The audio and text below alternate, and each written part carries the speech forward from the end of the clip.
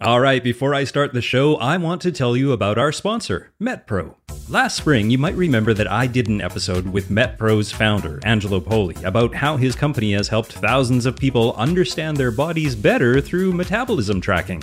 Well, MetPro just launched a brand new tool that lets you see the same science and tailored strategy that their experts use. So you can start tracking, analyzing, and learning what your metabolism responds to best. Now, my listeners get up to 1 month for free when you sign up, so head to metpro.co/getfitguy to learn more.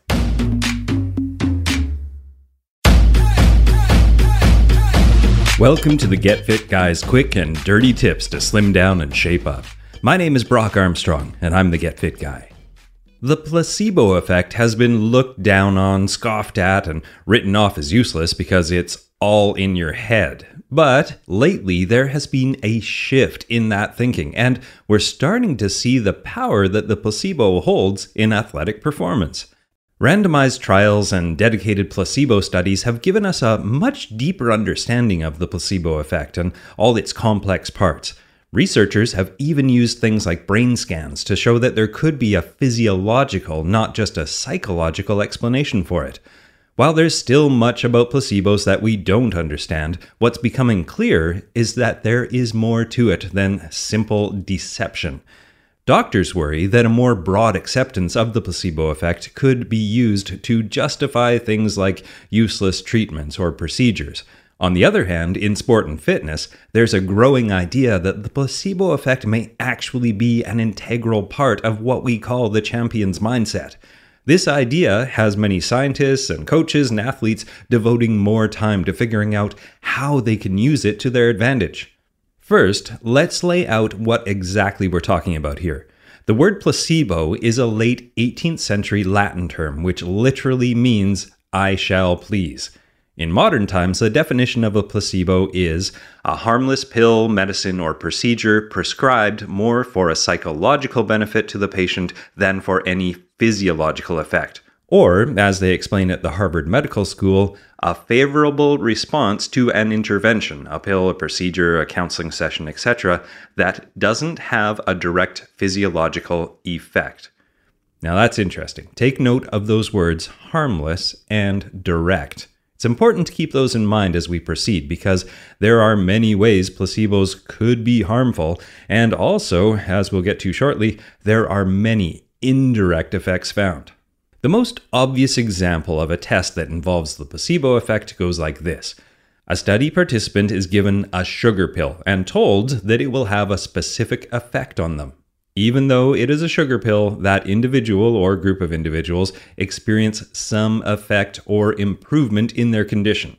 Sound familiar? Well, this idea has moved well beyond medicine, and similar studies are also being done in sport and fitness. Placebo effects of varying strengths are reported in studies from weightlifting to endurance sports and everything in between. The findings from these studies suggest that many psychological variables like motivation, conditioning, and outcome expectancy mix with some less tangible psychological variables to create some significant factors for both positive and negative outcomes in sport. It's not clear how placebos improve athletic performance because the effects are so wide-ranging. In some sports, it could be reduced anxiety that leads to lower muscle tension, which makes the body more efficient and fluid. Or it could be a reduction in perceived exertion, or even pain. Or taking the placebo may simply plant a subliminal thought that motivates you to push yourself harder. More research is definitely needed, but one thing is certain: it works. I think one of the greatest examples of the placebo effect at work in sport is contained in a study that's called Placebo Effects of Caffeine on Cycling Performance. What makes this study special is that the researchers explored the placebo effect in cycling performance using both quantitative and qualitative methods. Now, to do that, they took 6 well-trained male cyclists and had them perform 2 baseline and 3 experimental 10K time trials, which is where a cyclist rides as hard as they can alone for 10 kilometers. Now, the cyclists were told that in the experimental trials, they would each receive either a placebo, 4.5 milligrams per kilogram of body weight of caffeine or 9 milligrams per kilogram of body weight of caffeine, and that would be assigned randomly. But in reality, placebos were given to all the experimental trials. There was no caffeine in any of the pills. The researchers also conducted interviews with the cyclists before and after, revealing this decaffeinated deception to explore the subject's experience. Now comes the coolest part of the study. Not only was there a placebo effect noted during the study, but there was a dose-response relationship as well. The cyclists produced 1.4% less power than baseline when they believed they had ingested a placebo, but they produced 1.3% more power when they believed they had ingested the 4.5 milligrams per kilogram of caffeine, and a whopping 3.1% more power when they believed they had ingested the 9 milligrams per kilogram of caffeine. Now, on top of that, during the interviews, all the cyclists reported feeling varying caffeine-related symptoms. So at the conclusion of this study, the researchers wrote, "Quantitative and qualitative data suggests that placebo effects are associated with the administration of caffeine and that these effects may directly or indirectly enhance performance in well-trained cyclists," which just means that the placebo effect isn't just an on or off factor. It can also be dose dependent. Now, how cool is that? So, common reasoning behind the success of the placebo effect is that it works because recipients don't know that they're getting a placebo. It's all about deception. But what happens if you know you're getting a placebo? Well, a 2014 study published in Science Translational Medicine delved into this by testing people's reaction to a migraine medication. One group of migraine sufferers took a drug labeled correctly with the name of the drug. Another group took a pill that was clearly labeled placebo, and a third group was simply left to suffer through their own migraine. At the end of the study, the researchers found that the bottle that was clearly marked as a placebo was still actually 50% as effective as the real drug. The researchers were left guessing why this was and eventually came to the conclusion that a driving force behind this paradoxical response was a byproduct of simply taking a pill. The migraine sufferers were able to activate their body's natural pain-killing defenses by simply taking a pill. And we see this again and again in the supplement business as well. People pop a vitamin because they heard it gives them better skin or clearer thoughts or reduced stress, and lo and behold, it works, despite the fact that there's very little scientific evidence that the ingredients do anything at all. And to add insult to injury, there is growing evidence that the supplements many people rely on have a 4 out of 5 chance of not containing what the label listed at all. So, even if the ingredient does have some known effect, it may not be present in that capsule that you bought at your local supplement store anyway. This is also true in sports supplementation, and I can tell you many stories of athletes that I know popping all kinds of fringe supplements before a big race to hopefully get a boost in their performance. And you know what? I don't stop them. As long as there is no danger other than creating expensive urine, I let them believe because, like the cyclists in that study earlier, it might just work. Before I go on, I want to tell you about our sponsor, MetPro. Last spring, I did an episode with MetPro's founder, Angelo Poli, all about metabolism, and his company, MetPro, continues to help thousands of people transform their bodies by hacking their metabolism through concierge coaching. Now, I spent a couple of months actually using MetPro a while ago, and it was a really cool experience, I have to say. MetPro is doing some really interesting and innovative work to help you better understand your body so you can get the results you want. And MetPro actually just launched a brand new tool that lets you see the same science and the tailored strategy that their experts are using. And you know what? It's not a food logging tool or a workout app for that matter.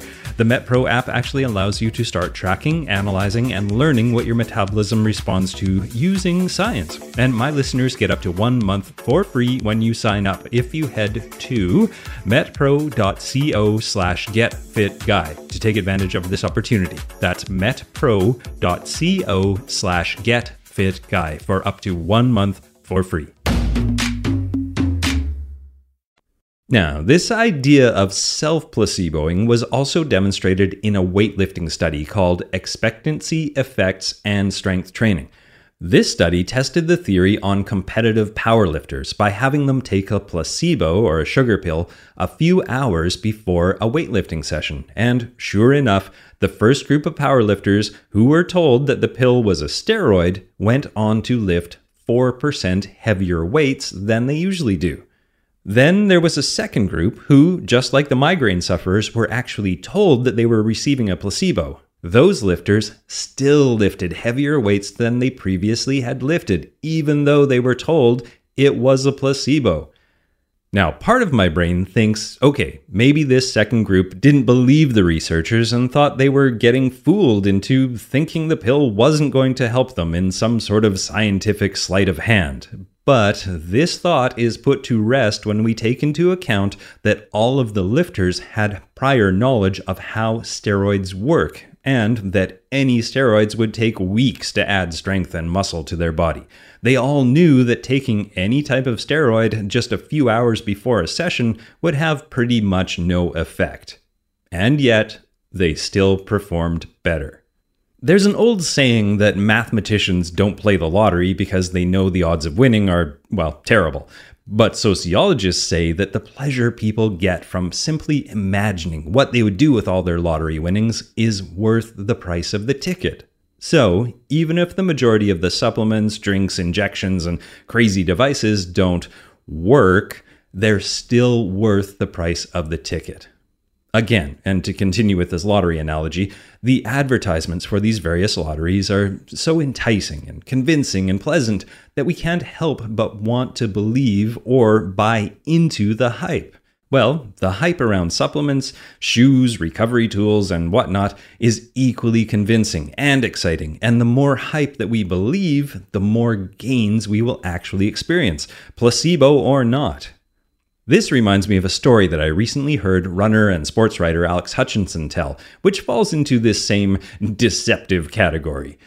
Alex told us that as a college junior, he'd been stuck running around a 4:01 or a 4:02 for 1,500 meters for a couple of years. Then suddenly, he ran a 3:52 at a small track meet in the Canadian province of Quebec. He attributes this sudden success in part to his mid-race splits actually being shouted out to him incorrectly and several seconds off what he was actually running, perhaps because of the bilingual nature of that part of Canada that he was racing in. This error now led him to believe that he was running faster than he actually was, and after reconciling that pace with his feeling of exertion, he was able to dig deeper than he normally would have for the remainder of the race. And in the next two races after that, he continued to get faster until he ran a 3:49 and then a 3:44. Alex said that he has been a believer in the mind's role in endurance sports ever since. And I take this as a sign that a placebo can come in more than just a pill, injection, or beverage form. It can even be shouted at you in a Quebecois accent. My takeaway from all of this is that we shouldn't look down on placebos. As long as the risk of taking them is acceptably low, writing them off as a trick or something fake is truly selling them short. They are as powerful as we need them to be. And again, as Alex Hutchinson said in an interview for the Endurance Planet podcast, one man's placebo is another man's positive outcome. Whether it's telling our training partner that she will get much faster if she starts doing these cutting-edge running drills, or allowing ourselves to believe the hype around those new compression pants you've seen all over the internet, the placebo effect can indeed give you an edge. If you can crack the code, there is research showing that it can increase our performance from between 4 to 20%. And that is true even if we know that it is a placebo.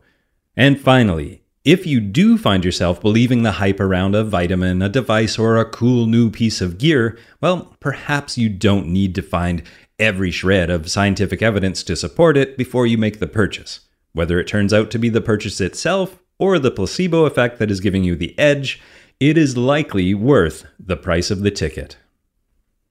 For more placebo info, deceiving tips, or to join in the tricky conversation, you can find me at facebook.com/getfitguy, where every second Friday I answer your questions live in a Facebook Live event. So look for that at facebook.com/getfitguy. You can also find me at twitter.com/getfitguy. And of course, all the show notes and transcripts of every single podcast can be found at getfitguy.quickanddirtytips.com. Now, my name is Brock Armstrong, and I'm the Get Fit Guy, asking you, what are you waiting for? Go get fit.